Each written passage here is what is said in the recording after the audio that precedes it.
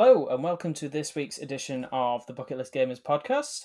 I am, as usual, Eddie, and I am joined once again by my co-host Jay. Hello. And today we are looking at two games that fall under the really bland action-adventure genre, being Tomb Raider from 1996, which is number 38 in the list, and Uncharted 2 from 2009, which is number 77. Thankfully, it's fallen in the right sort of order, both chronologically and in the list.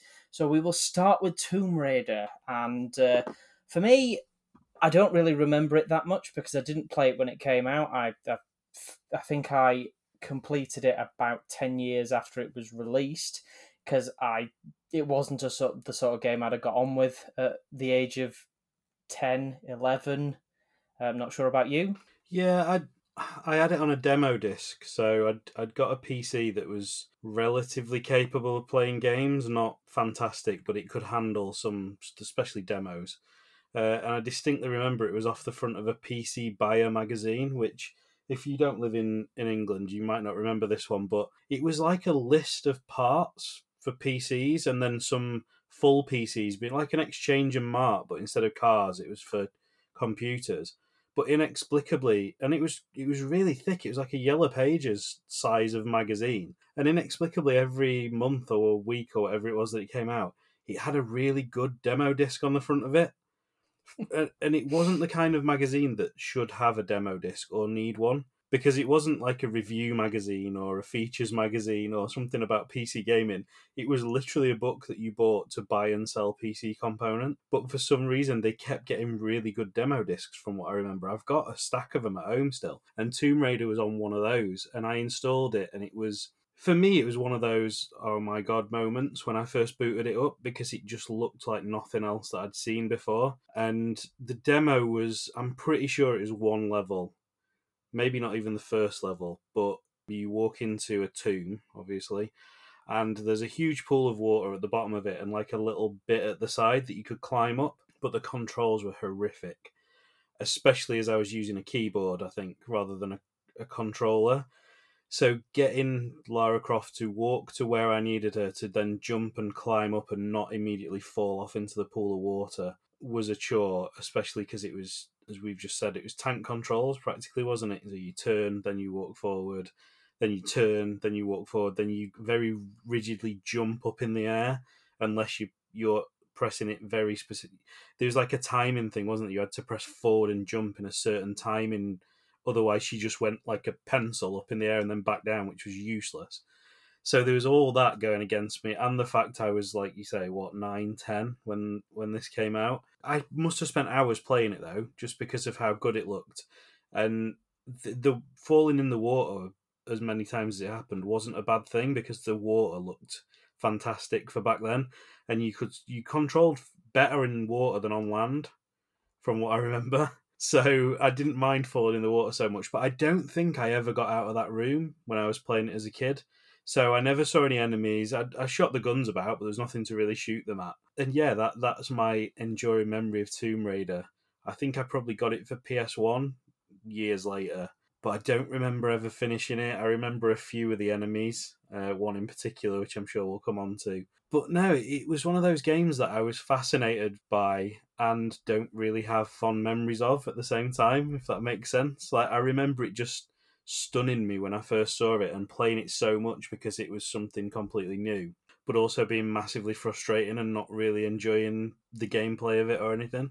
Yeah, and I don't think that was exclusive to PC users, because the tank controls on the PS1, it came at a time when it was just before the launch of the DualShocks, so you had no analog control sticks at all. And in something that is dubbed an action-adventure game, having tank controls in it when it's not a survival horror, so it adds to the sort of tension, it had no right having tank controls in this game, because you are running, jumping across gaps, trying to solve puzzles, and you've got to do it quite quick in some areas of the game.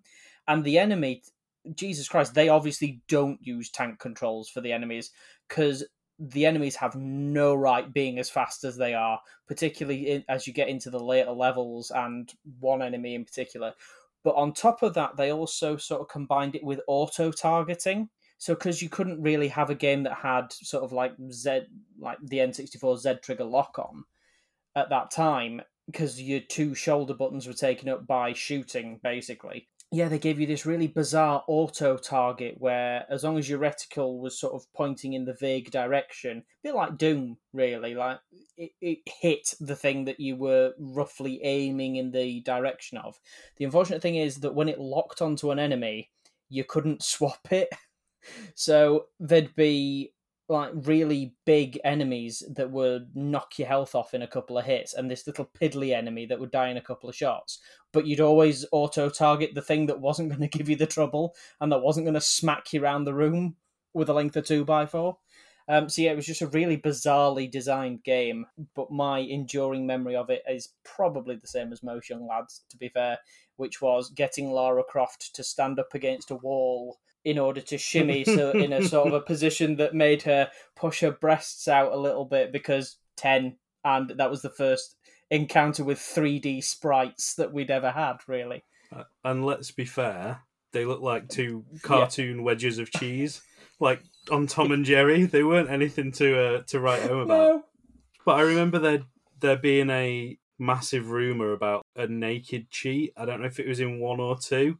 It must have been in 1, because I recall trying to do it in the demo and it not working and thinking, oh, it's because it's the demo, they've not programmed it in. Not that it was clearly a lie that somebody had just created to sound cool. But yeah, I mean, I don't know what I expected to see if it had have worked, because the frame of that woman would not look appealing without any clothes on. Polygonal horror. Yeah. Two like wedges of Swiss cheese with something vaguely representing a nipple slapped on the top of them. It just wouldn't have been good. No. But yeah, at that age, and like you say, first ever 3D sprites. I mean, if we'd have grown up in the era when you got to 10 and you got like Mass Effect, Jesus, I don't know what we'd have been thinking. But yeah, back then that was as good as it got, and I don't know. I wouldn't say I dislike Tomb Raider, but I'd never say it was one of my favourite games. It's not even the type of game I don't like. You know what I mean? Like that game should appeal to me, because I do like other games that are similar to it. But for some reason, the early ones don't appeal to me because they don't control particularly well. The later ones don't appeal to me because she's basically just like a whimpering wreck that things happen to, and she never actually. And that's not who Lara Croft is. And then the ones in the middle that should appeal to me because they've got decent graphics, good controls, and a decent, strong female lead are crap. Yeah. So there's not really much Tomb Raider for me out there, and I think that's the reason that I've never really got into it. No, and it is sort of... This was female characterization done right. She is an absolute badass in the first iteration of Tomb Raider. She is an absolute badass. And to your point, we'll discuss it more when we come on to Uncharted, but Uncharted sort of took up the mantle where Tomb Raider started dipping off and failing as a franchise. And they just thought that the way to have a sympathetic character was to kick the ever-loving shit out of him in Nathan Drake, in everything he is. And then they sort of rebooted Tomb Raider and went, well, people seem to like that. What was the thing that we really got out of Uncharted in terms of sympathetic characters? And, oh, well, all those feminists are really going on about equality, so we'll just kick the shit out of her in every video game now as well. And it's just like, that's not what we wanted from this. And I'm pretty sure that's not what the feminists wanted either. I just remember playing the first one of the rebooted series, and you start off at a plane crash or something, and then she goes up a cliffside, and it's like she's cowering away from everything, and even when she's got a weapon, she's the same, and it's like, that's not the Lara Croft that I grew up with. She would have gone in, even if she only had one bullet, she would run in and take someone out while trying to fend the other ones off, not try and hide and run away and hope she didn't get spotted. It was almost, they're not bad games, they're just not Lara Croft, who I know. If they'd have put a completely different lead character in those games, I wouldn't have an issue with them, but they've just changed that character too far for it to be enjoyable for me, to recognise it as a Tomb Raider game. I don't know what an equivalent would be. It would be like, I don't know, taking Mario and then saying, right, you can't jump on any enemies anymore. He's not going to have any power-ups, so you can't fight back like that. Basically, you've got to go from start to finish of all these levels avoiding enemies and just jumping over them and hiding from them. Yeah, it's I get that the new Tomb Raiders are supposed to be like an origin story for her. However, one, you could have done it in one game. You didn't need a trilogy out of it, really. By the end of the first game, she's learned how to. She's happy with killing people, and she does it with gusto. By the end of the first game, and she knows how to shoot. Is an expert with a longbow by the end of it all, and is becoming a bit of a badass. But then she sort of goes back to form again in the second one, and again in the third, and it's just crowbarring sequels where you can get it. To your point, it'd be like if you played a Mario game and it was his origin story, so he was a plumber. So he just went round doing people's plumbing in the vain hope that he'd managed to rescue Princess Peach in the end. And it just wouldn't have the same level of engagement at all. And then he'd rescue her at the end of the first game and realise his true calling, and then at the start of the next game he'd be fixing someone's toilet again. And then it just goes around in the same loop. Yeah, I wouldn't mind, like you say, one game as an origin story where she hasn't built up her confidence yet and all that kind of thing works, but 3 where you get to, and other games have done this, I'm trying to think of examples but I can't at the minute, and films do it all the time, where you get a character progression through a game or a film, and at the end of it they're a completely different person to the start, and then they make a sequel and go, right, well, we can't have the character being what they were at the end of the first one, else we've no progression, so just change them back and have them go right back to what they were and then go for it again. And I know they've done that in games a lot, but sometimes it's done clever, isn't it? So like in Metroid, for example, you get to the next game in the sequel and she loses all her equipment or whatever it is, and that's why you have to go and collect it all again. And it's cliched, but it's at least explained. Whereas there's no reason for her to then go back to being this whimpering dweeb who can't shoot anyone and doesn't know how to use a weapon again that she did at the end of the first game. That doesn't make sense. No, and with Metroid, it's only that she loses her equipment. She is still badass Samus Aran, the bounty hunter that is prepared to, regardless of how much weaponry she's just lost, to go on a new mission and kill it. Whereas with Lara Croft, like you say, it's just back to formula again, and she's back to being the little whimpering girl that doesn't like killing people. And again, it'll probably come up with the Uncharted thing, but ludonarrative dissonance between the new Lara Croft and the new Tomb Raider games and Uncharted, where they're supposed to be this weak or sort of sympathetic character, but then are chalking up a death count sort of enviable of Pol Pot by the end of like the first chapter, and it's like, oh come on, you can't do that. You can't try and paint them as this sort of sympathetic character and then send them on a murder spree. Yeah. I mean, it'd be, you could almost work it in, couldn't you, if they kept killing people by accident or something.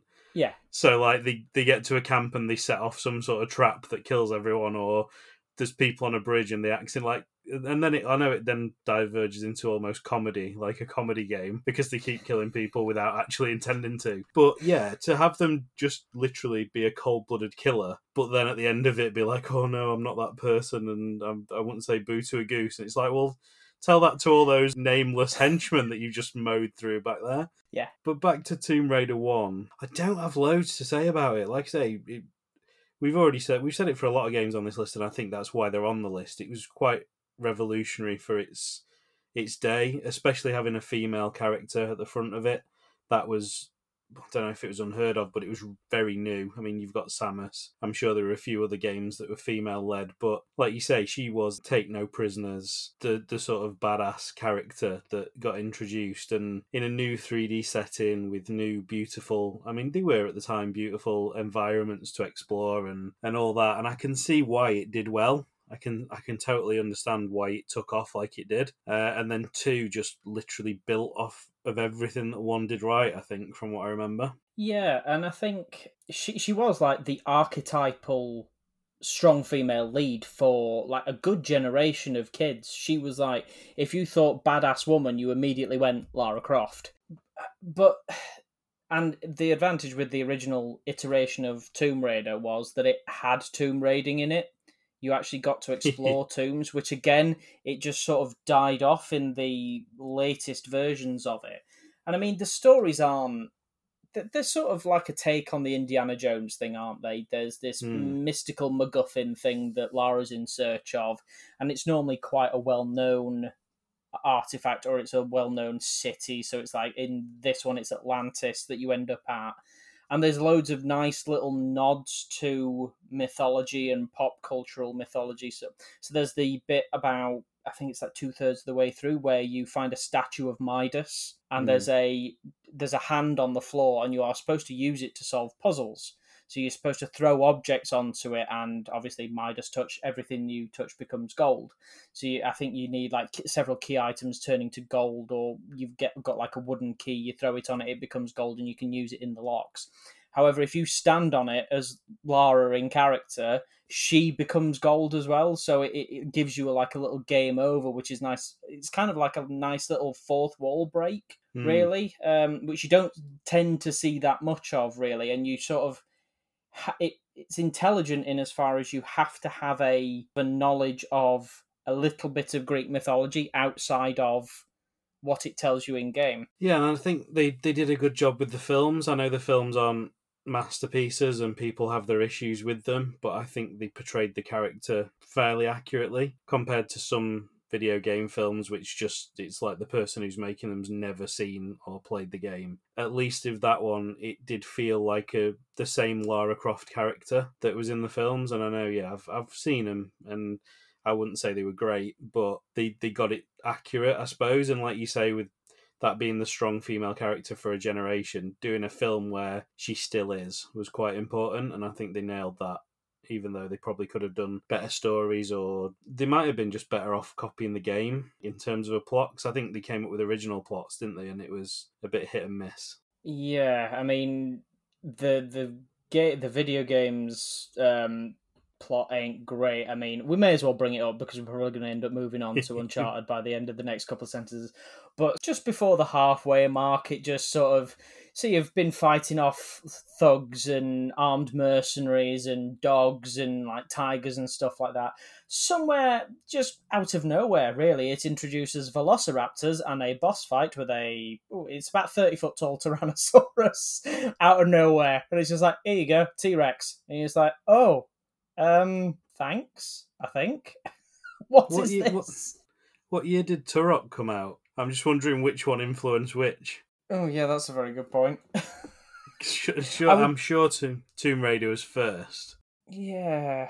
Because that's a game that I'm sure we'll talk about at some point, Turok, because that was a very, very weird one. 1998, Turok. So I wonder if they saw that level in Tomb Raider and went, oh, we can make a full game out of this. And thus that was born. Yeah, and it's probably had a bit of an influence on Dino Crisis as well, because that was around 1998 as well, I think. So, which is a much, much better game in my opinion. But I'm sure, again, maybe we do a dinosaur special, because all the Jurassic Park games, bar maybe 2, are rubbish. Yeah. And then there's Dino Crisis 1 and 2, and Turok, and then the Turok remake, which was god-awful.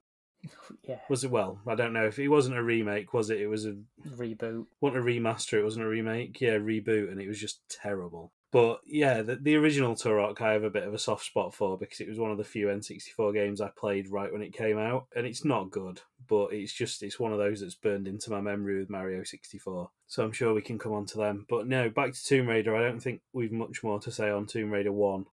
No. And the rest of the series, they blur together for me. Like, I think before we started recording, I asked you which one it was where you could lock the butler in the fridge, because I distinctly remember that bit, but I don't remember what game it's from. And it's 2, I think we decided, didn't we? But that's one of the things I really liked about the Tomb Raider games, is the Croft Mansion, where you could just run around a house, not really doing anything, and do the obstacle courses and stuff. I really like that aspect. I probably spent more time doing that bit than I did on the actual game, because it was just, there was nothing there, was there? But you could unlock secret passageways and all cool stuff like that, and there was no point to doing it, but it was just really fun to be able to explore her house and do that kind of thing. Yeah, and I mean, it gives you a good sort of introduction to the game, and you get to use all the necessary traversal skills and stuff like that, and you learn a bit of swimming. The one thing I will say in the original Tomb Raider's favour is that a lot of the gameplay and a lot of the puzzle solving in particular And there's some bits later on in Atlantis where you have to like raise and lower water levels to work out puzzles. It's very Ocarina of Time. I genuinely think that aside from the tank controls and the shooting and stuff like that, I think level design and sort of the verticality and the puzzle solving solutions sort of thing, I reckon that is very heavily influential for how Ocarina of Time developed its temples. Yeah, the worst temple by the sounds of it, the water temple. Yeah, the water temple was bad, but so score wise, it's getting difficult. This I'm not going to bring up the list because it's a bit out of date, so there's not much point. So I think we just try and figure out what score we think is suitable for Tomb Raider, and then we'll slot it in there. So it is Tomb Raider 1, it's not the whole series. I think you've got to balance up the fact that it's not the best game in the original trilogy against how influential it was as a first game in the trilogy, and something that was relatively new and shiny and took a lot of people by surprise in what they did with it. So, I mean, for what you knock off for it not being the best game in the series, you can sort of add back on for that, I suppose. And like I say, it did blow me away when I first played it, even though I didn't do very well with it. I don't know, it didn't make me put it down. I didn't stop playing it because the controls were bad or I was struggling to do it. I kept going with it, which is obviously a sign that either that, I mean, there were other games on that computer buy disc that I could have installed and gone on to, but I didn't. I kept going back to that one, so it obviously had something to hook me in. So I would put it, I don't think it deserves to be any lower than a 70, certainly. no, that's fair. So I don't know if we want to go higher than a 70 or leave it at 70 or... 71? 70 just seems a bit token, whereas just pop it over the final third, really. Yeah, go on then. 71 will do. Let me just make a note of that one. Fair score for Tomb Raider. We probably could say more about the Tomb Raider franchise, but I just, without going back and playing them all, like I say, I don't know what part is from what game, so I couldn't confidently say X, Y, Z when it could be that it's from a completely different game, and I'm just thinking of it wrong. Yeah, the only thing I remember about the rest of the original part, the original series, was that Angel of Darkness was the final installment, and it was literally the nail in the coffin for the franchise at the time because it was like the most up to date graphics, and it just played like shit. It was a horrible game. It just wasn't received well at all. I've watched somebody on YouTube play it, and I think they played it for about 45 minutes and they didn't get out the tutorial. Yeah. Because it's just so unintuitive, and like it flat out tells you to do things in the tutorial that aren't how you do them. It's like somebody who hadn't played it wrote the tutorial and went, well, I think you'd do this if you wanted to do that, and then just guessed, and you have to figure it out yourself. So yeah, that one, I won't be spending my time playing that one, I think it's fair to say. And moving on, in that case, to a series that can unequivocally be called good in like the broadest stroke, really. We'll move on to Uncharted 2 Among Thieves. I mean, the first one was of its time, and it hasn't held up very well in terms of a PS3 title. A lot of PS3 titles are still worth playing now, in my opinion. But for like a flagship franchise for Sony, the first Uncharted game, not that good. Uncharted 2, however, literally took everything that its predecessor did, massively overhauled the graphics engine so it looks, I would say, as damn near realistic as you could get at the time. It was a phenomenally well built game, and it was well coded, and just all of it is really good. The storyline's great, the gameplay's really good.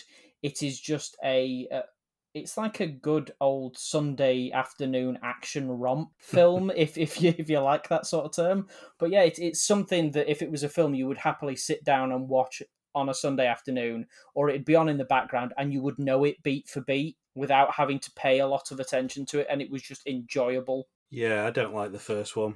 I mean, if it was the first one that was in this magazine, I'd have more to say, I think, because I really didn't like the first one. I played it a little bit when it first came out, because I think I'd got a PS3 around the time it came out, and it might have come with it, I can't remember, but I played it for a bit, and it was all right when you first start it, and it looks nice enough for the time, and it controls really well. I'll give it that. It controls, to say it was the first in the series and they're still working things out. And this is the thing, I don't like the first one, but I understand why it is how it is, because they were figuring a lot of stuff out. So the controls aren't terrible, but the thing for me about the first one is it just feels like a load of set pieces taped together rather than being a cohesive game. So you go to a place, you do a little cutscene. Oh no, there's some soldiers come in. About 30 soldiers come out. You gradually mow your way through them. It goes, right, that's done. Traverse a little bit of jungle. Go to an area. Oh no, soldiers are coming. Like 30 odd soldiers come out. You pick them all off.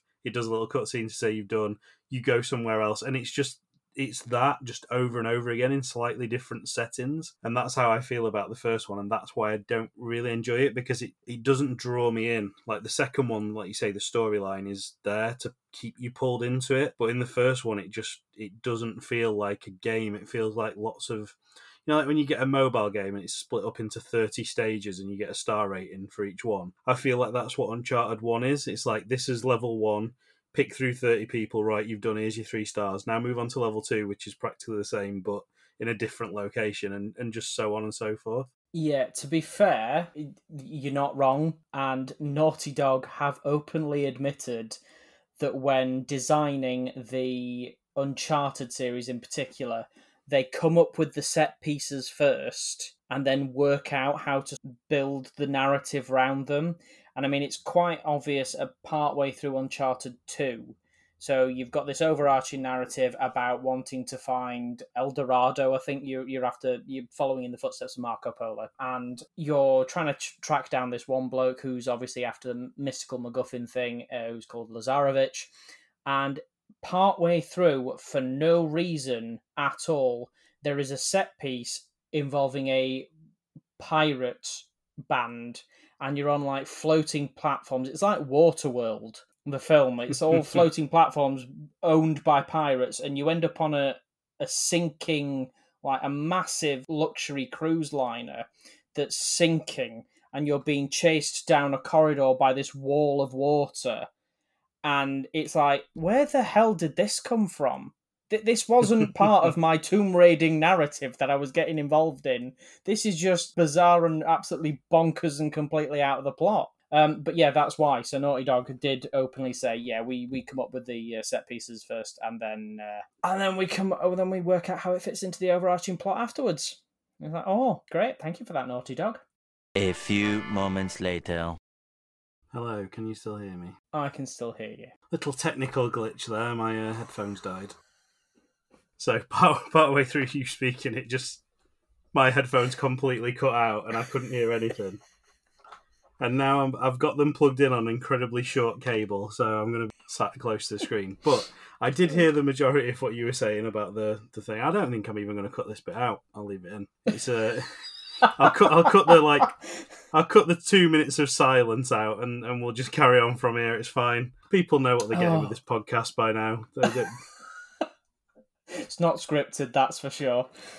And if anyone out there is listening and wants to imagine what the current situation is like, I'm like a dog on a short leash now. I'm sort of tilted to the side because this wire's just pulling my headset across. And I don't know why it's died, because I charged it up before we started. So anyway, moving on. Yeah, it just, number one feels all like set piece after set piece, and maybe that's why, and maybe the longer the games have gone on, they've managed to string the middle bits a bit more together to make it a more cohesive. I think they've done more character building in the later ones for certain, haven't they? Because you do get a bit of Nathan Drake's character, and is it Sully, the guy that you work with a lot in the first one, but I think in the second one and the third one's really where they get fully fleshed out and become the characters that everyone's familiar with now. Yeah, I think the first one was up against a tall order, to be honest with you, to create this sort of trio to quartet of likable, roguish characters that you followed with throughout the course of the first game, and a thoroughly dislikable main villain. To be able to get all that in a like 8 to 10 hour game is quite a challenge, but it sort of sets the second one up really well, because the second one just starts and it's in medias res. Your first chapter is you wake up as Nathan Drake, you've been badly injured, you've lost a lot of blood, and you are hanging in a train car off the edge of a cliff. And you're just sort of like, right, okay. So I guess we're starting out as we mean to go on then, and it really does. I mean, you sort of once you've completed that and you get to the top of the cliff, you get a flashback and you get 10 chapters of leading up to that part. So when you get to like the halfway point and you do get on that train and you're like, oh, it's coming, it's gonna happen, and you find out how you got into that situation. But yeah, it's a particularly tense opening. So I don't think there's any death state as such. I don't think it's possible to get a death state unless you just completely mistime a jump and jump off the edge of the train. But climbing up the rapidly decaying train and that's slowly sliding off the edge of the cliff. Think Jurassic Park Lost World. If you've never played it, that bit with the trailer when it's hanging off the edge of the cliff. Think like that, but you're actually controlling Nathan Drake as he's climbing up as bits of pipe are coming off in his hand. On that, though, I don't know how many times Nathan Drake has the right to jump onto something and it break underneath his weight for him to not be shocked anymore. But every time you get the slight gasp of surprise that, yeah, it's only happened to you 14 times in the last hour, Nathan. Just get used to it. Whatever you are jumping on, it's going to break, kid. I remember the train bit, the controls feeling like purposefully heavy. Yeah. So you're sort of wrestling with the controls to make him go where you want as you climb up this train, which I think was a nice touch, and it sort of sets the stage for the game, because then when you actually get into the game and the controls become immediately sharper and responsive, it's a nice feeling. So even if the controls in that game aren't actually that good, which they are, even if they were rubbish, because they've precursored it with that bit where you're literally fighting with the controller to get anything to happen, it just makes the rest of them feel brilliant anyway, which I think was a clever move if they weren't 100% confident in the controls. But yeah, it's one I enjoyed playing, and I did think the storyline on 2 was decent, especially after playing 1, because like I say, I played it when it first came out, didn't get on with it, dropped it. And then when 2 came out and I got 2, I was like, well, I really should finish 1, because I know it's sort of a narrative that follows on and there'll be references to the first one. So I went back and put myself through the pain of finishing the first one. And yeah, the jump to 2 immediately, if you play them one after the other, is like night and day. And there's just, more plot, better controls. It doesn't feel like you just go in somewhere for the sake of having a fight and then going somewhere else. There's bits in between. The puzzles are a little bit better, in my opinion, in 2. So yeah, it's like you say, they took everything in 1 and just realised where they'd gone wrong with it, I suppose, and tweaked it to make it a bit better. Yeah, the puzzles in the first one were literally, there is this thing in front of you, you have a notebook, you open the notebook, you look at what the thing in front of you should look like, you move the parts to make it look like the thing in the book, and you complete the puzzle. There is a bit of that in 2, but so there's a part, I think you're in Nepal, and there's a sort of like a cathedral that you're in, and there's a giant statue, and I think it's Vishnu, and it's got different things in its many arms, and you open the book and you can see that you need to move the arms so that they are holding like the spear and the trident in a certain way. Yeah. But then they build it into the world geometry as well, so you have to navigate round the building to work out how to get to the limb to move it into the right position so that it'll trigger it. So it's not just a very bog standard move this in. You have the traversal thing built in as well, which I think probably helps the rest of the game break up a little bit more, or flow more seamlessly, because they build the world traversal into the narrative. Yeah. Whereas you went from like gunfighting to, right, now you're going to do a puzzle, and now you're going to go down here, and you're going to do a bit more traversal, and now you're going to have another gunfight in the first one. You're in like streets where you can finish a gunfight, and then you've got to sort of climb up the building that you're walking next to go in at the top level to be able to navigate further on into the plot sort of thing, and then carry on having gunfights as you go. It's not set piece after set piece. It's hard to explain the difference between the two without actually playing it, because it does almost sound like you're describing the same thing in both games, but to actually sit and play them, you'll know what we mean. It's not... The first one, like I say, is so broken up, and it just feels like individual bits that you do and you get an end. without it putting a card up to say, yeah, congratulations, cleared, which is what it feels like it should do sometimes, and then you move on to the next one. Whereas, yeah, the other one is more like other games whereby it doesn't have that set formula of fight, puzzle, traverse, fight, puzzle, traverse. It's you might do this bit and it results in a fight, and then you might do a couple of bits of traversal with some storyline thrown in, and a couple of puzzles, or you might have to do a puzzle in the middle of a firefight in a building and figure out which one's more important and all that kind of thing. So yeah, they definitely worked out where they went wrong with the first one and made the second one far better, and then that obviously paved the way for the third one, which was more of the second one pretty much.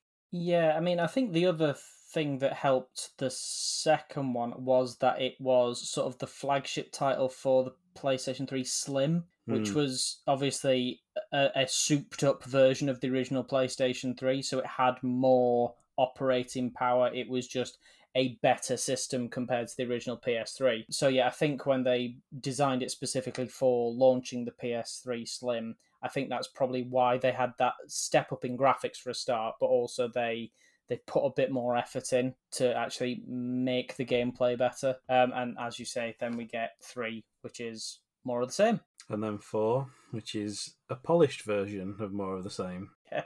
Yes, and I thoroughly hope they stop at 4. It's not the ending for 4 is where it should end. Really, they can't keep crowbarring more sequels out of it. The spin-off didn't do so well. The one with Chloe. I didn't even know they'd done a spin-off. Yeah, they did a spin-off, I can't remember what it's called now, involving Chloe from Uncharted 2. Lost Legacy is the one from is the one that's the spin-off, and that was a PS4 one. To just play the same as the other ones, just with a different character. Yes. And then obviously there's the film, which I haven't seen yet, but I know everyone hates. But from what I have seen of it, it looks like it's one of those throwaway action films that isn't offensive, but isn't amazing at the same time. It's okay. It brings a load of... Again, it's a load of set pieces tied together with a really flimsy Indiana Jones-esque plot. And they've pulled a load of set pieces from the game. So there's the bit from 3 where he's hanging out the back of an aircraft on like a load of crates that are sort of still attached to the ship. It's all right.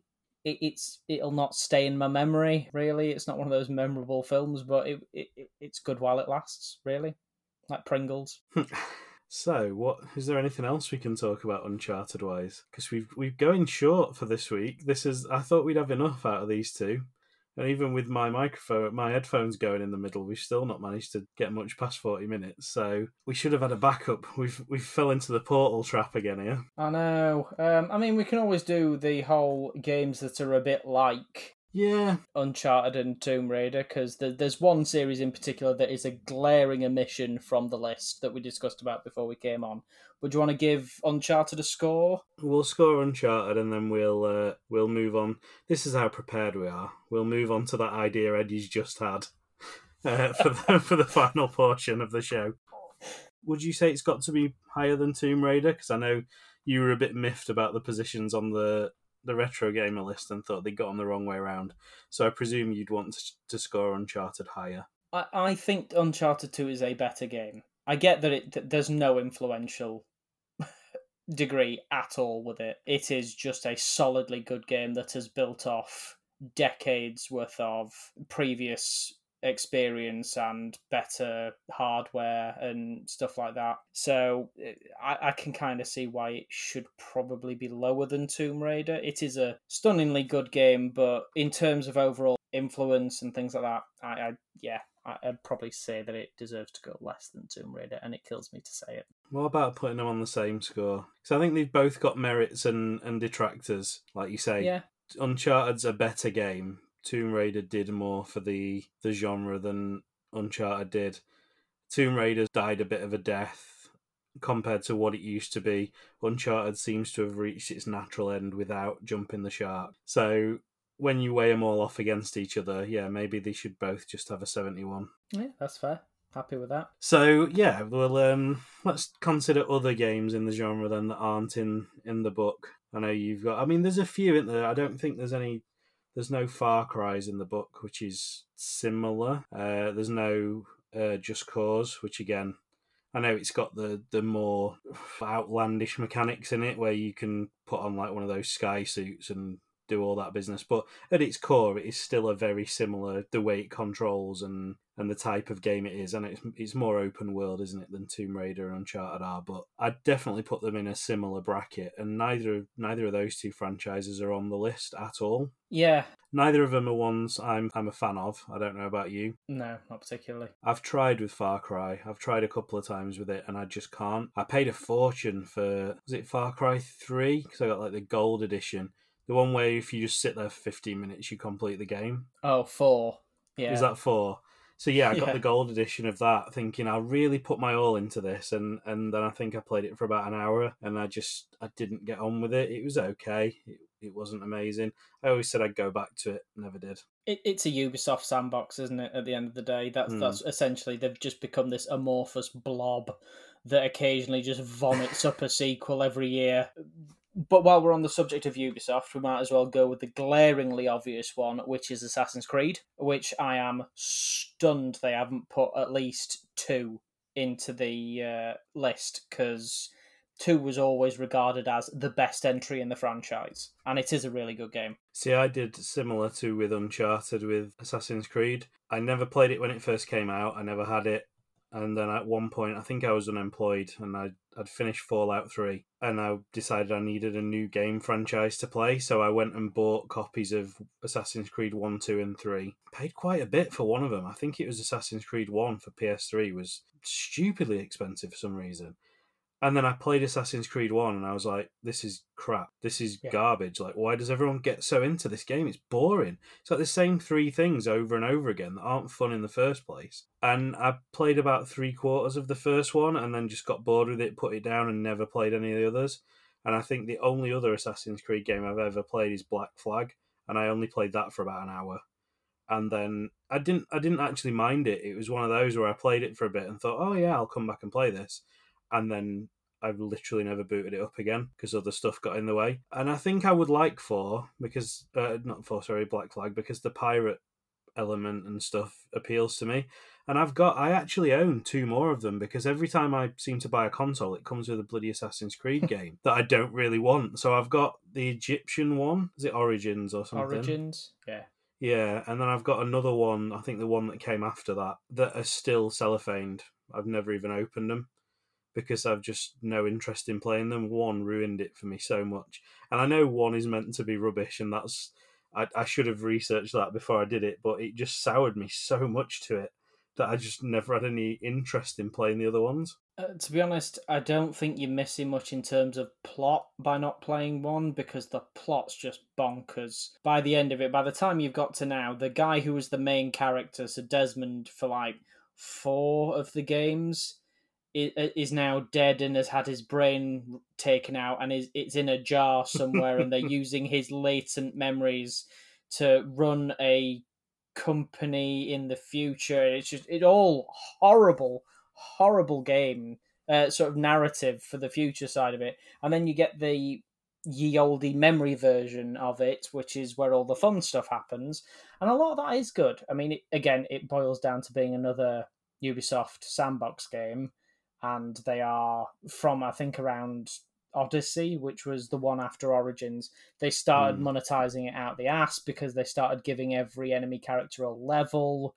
So obviously you had to get gear, and you had to upgrade your gear, or you had to do like little raids to get new gear. And it's just like, oh, for God's sake, yeah, okay, so we're coming back around to the loot box thing again, which, great. But yeah, they're all, again, just sort of this homogenous mess that randomly wanders around the Ubisoft offices commanding people to kill on occasion, I think.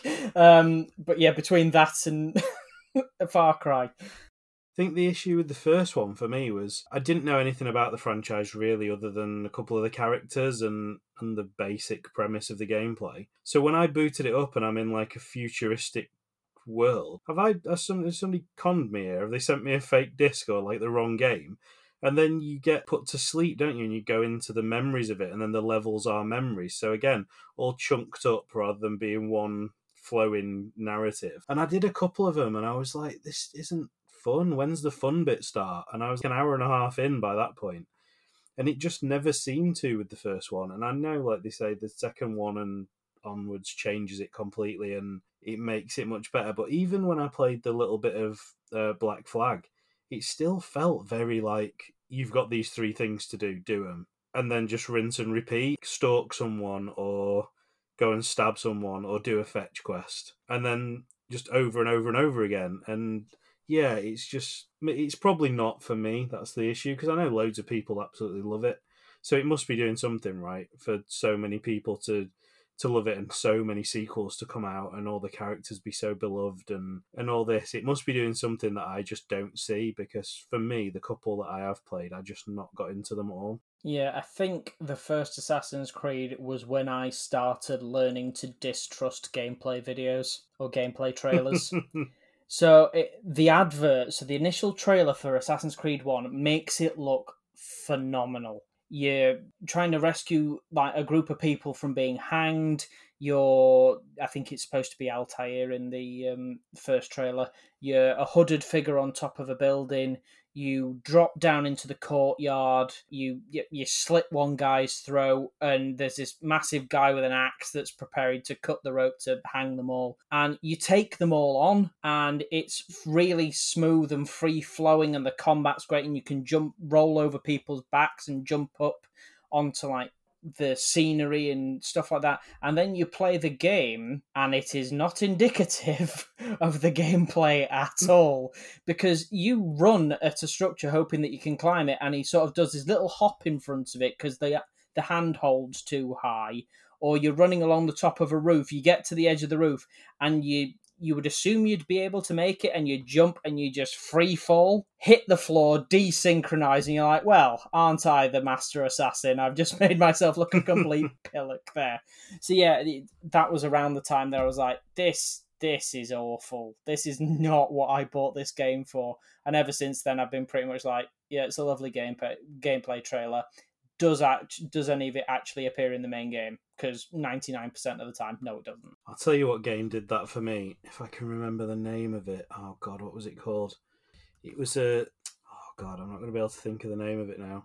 It was like I don't even know how to describe the type of game that it was.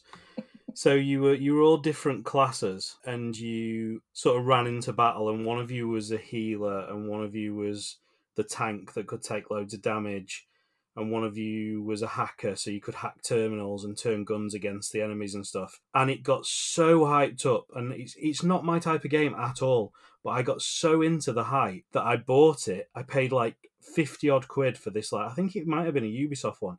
Paid 50 odd quid for this game at release, and it was absolute garbage. Like one of the worst games I've played, and I just barely even played it. And I really wish I could have took it back, but I'd already opened it and used the little codes that you got in it, and it's going to bug me to no end until I remember what that was called, because it's one word. I can remember the name of it is one word. It's a bit like Overwatch, isn't it? It's one of those class-based shooters, and I know which one it is, and it was garbage because I bought it. Brink, that's it, yeah. And absolutely it was terrible. shit. It is one of the worst games I've ever played, and I got so caught up in the hype for that game. And yeah, and you got did you get like Doom skins with the special edition? Yep. So I applied them, and then obviously I couldn't take it back because I'd applied these skin mods. And I think, I played about 3 games, and I remember one of my mates coming up that night, and I was like, I've just got this new game, it's meant to be ace, it's just installing. And we played it for about 10 minutes, and we were both like, how much did this cost? This is absolutely terrible. And I don't think they ever made it any better, did they? They never, patched it or anything. Nope. They just went, no, this is rubbish, and that's it. Who made it? Was it Ubisoft? I cannot remember, to be honest with you, but it was. I think it was trying to take up the mantle of Valve's, part of the big orange box when... I can't remember the game that I came know what with you're on about. Half-Life. Yeah, I know what you're... It had the same similar art style to those characters and stuff, didn't it? Team Fortress 2? Team Fortress 2. So it was trying to take up that mantle for consoles and failing to realise that it had already been ported over to consoles anyway with the rest of the big orange box and Half-Life and Portal. But yeah, it tried to do what that did, and I think that probably was what killed the class-based shooter up until you get to like Titanfall. Yeah. Because it just sort of they tried doing other versions of class-based, but I think Brink was like nailing the coffin of no one should be making these anymore. And then Titanfall sort of gave it a bit of a resurgence, and then stuff like Overwatch and Fortnite have really just taken up the mantle and run with it. I don't know a massive amount about Overwatch, but I think that's slightly different, isn't it? In terms, is Overwatch not like team battles, but you have all people with different classes? Yeah.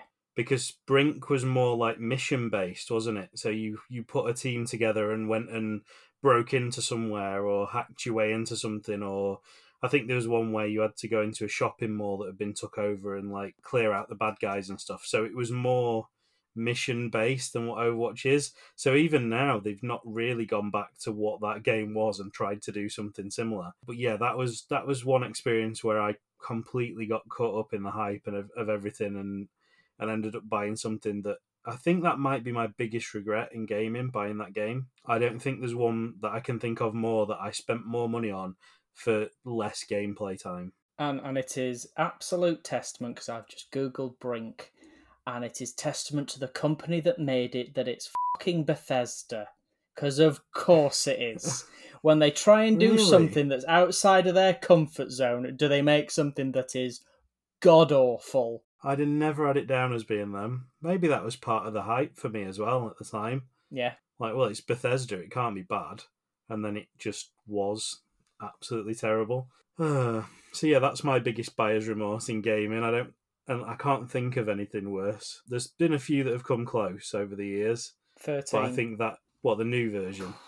Yep, that's my biggest remorse. I never fell for the new version. I left that one where it was because I knew the old one was good, and I've still got the old one somewhere if I really wanted to play it. And I saw the graphics on the new one, and I looked at it and thought, what have you done with it? It looked nicer before, and you've got far more processing power to make it look better. I understand you want to mirror the style of the old one, but you haven't. You've just made it look terrible. And I think it played even worse, didn't it? Oh, yeah, it was... Yeah, the first one was a delightful game to play.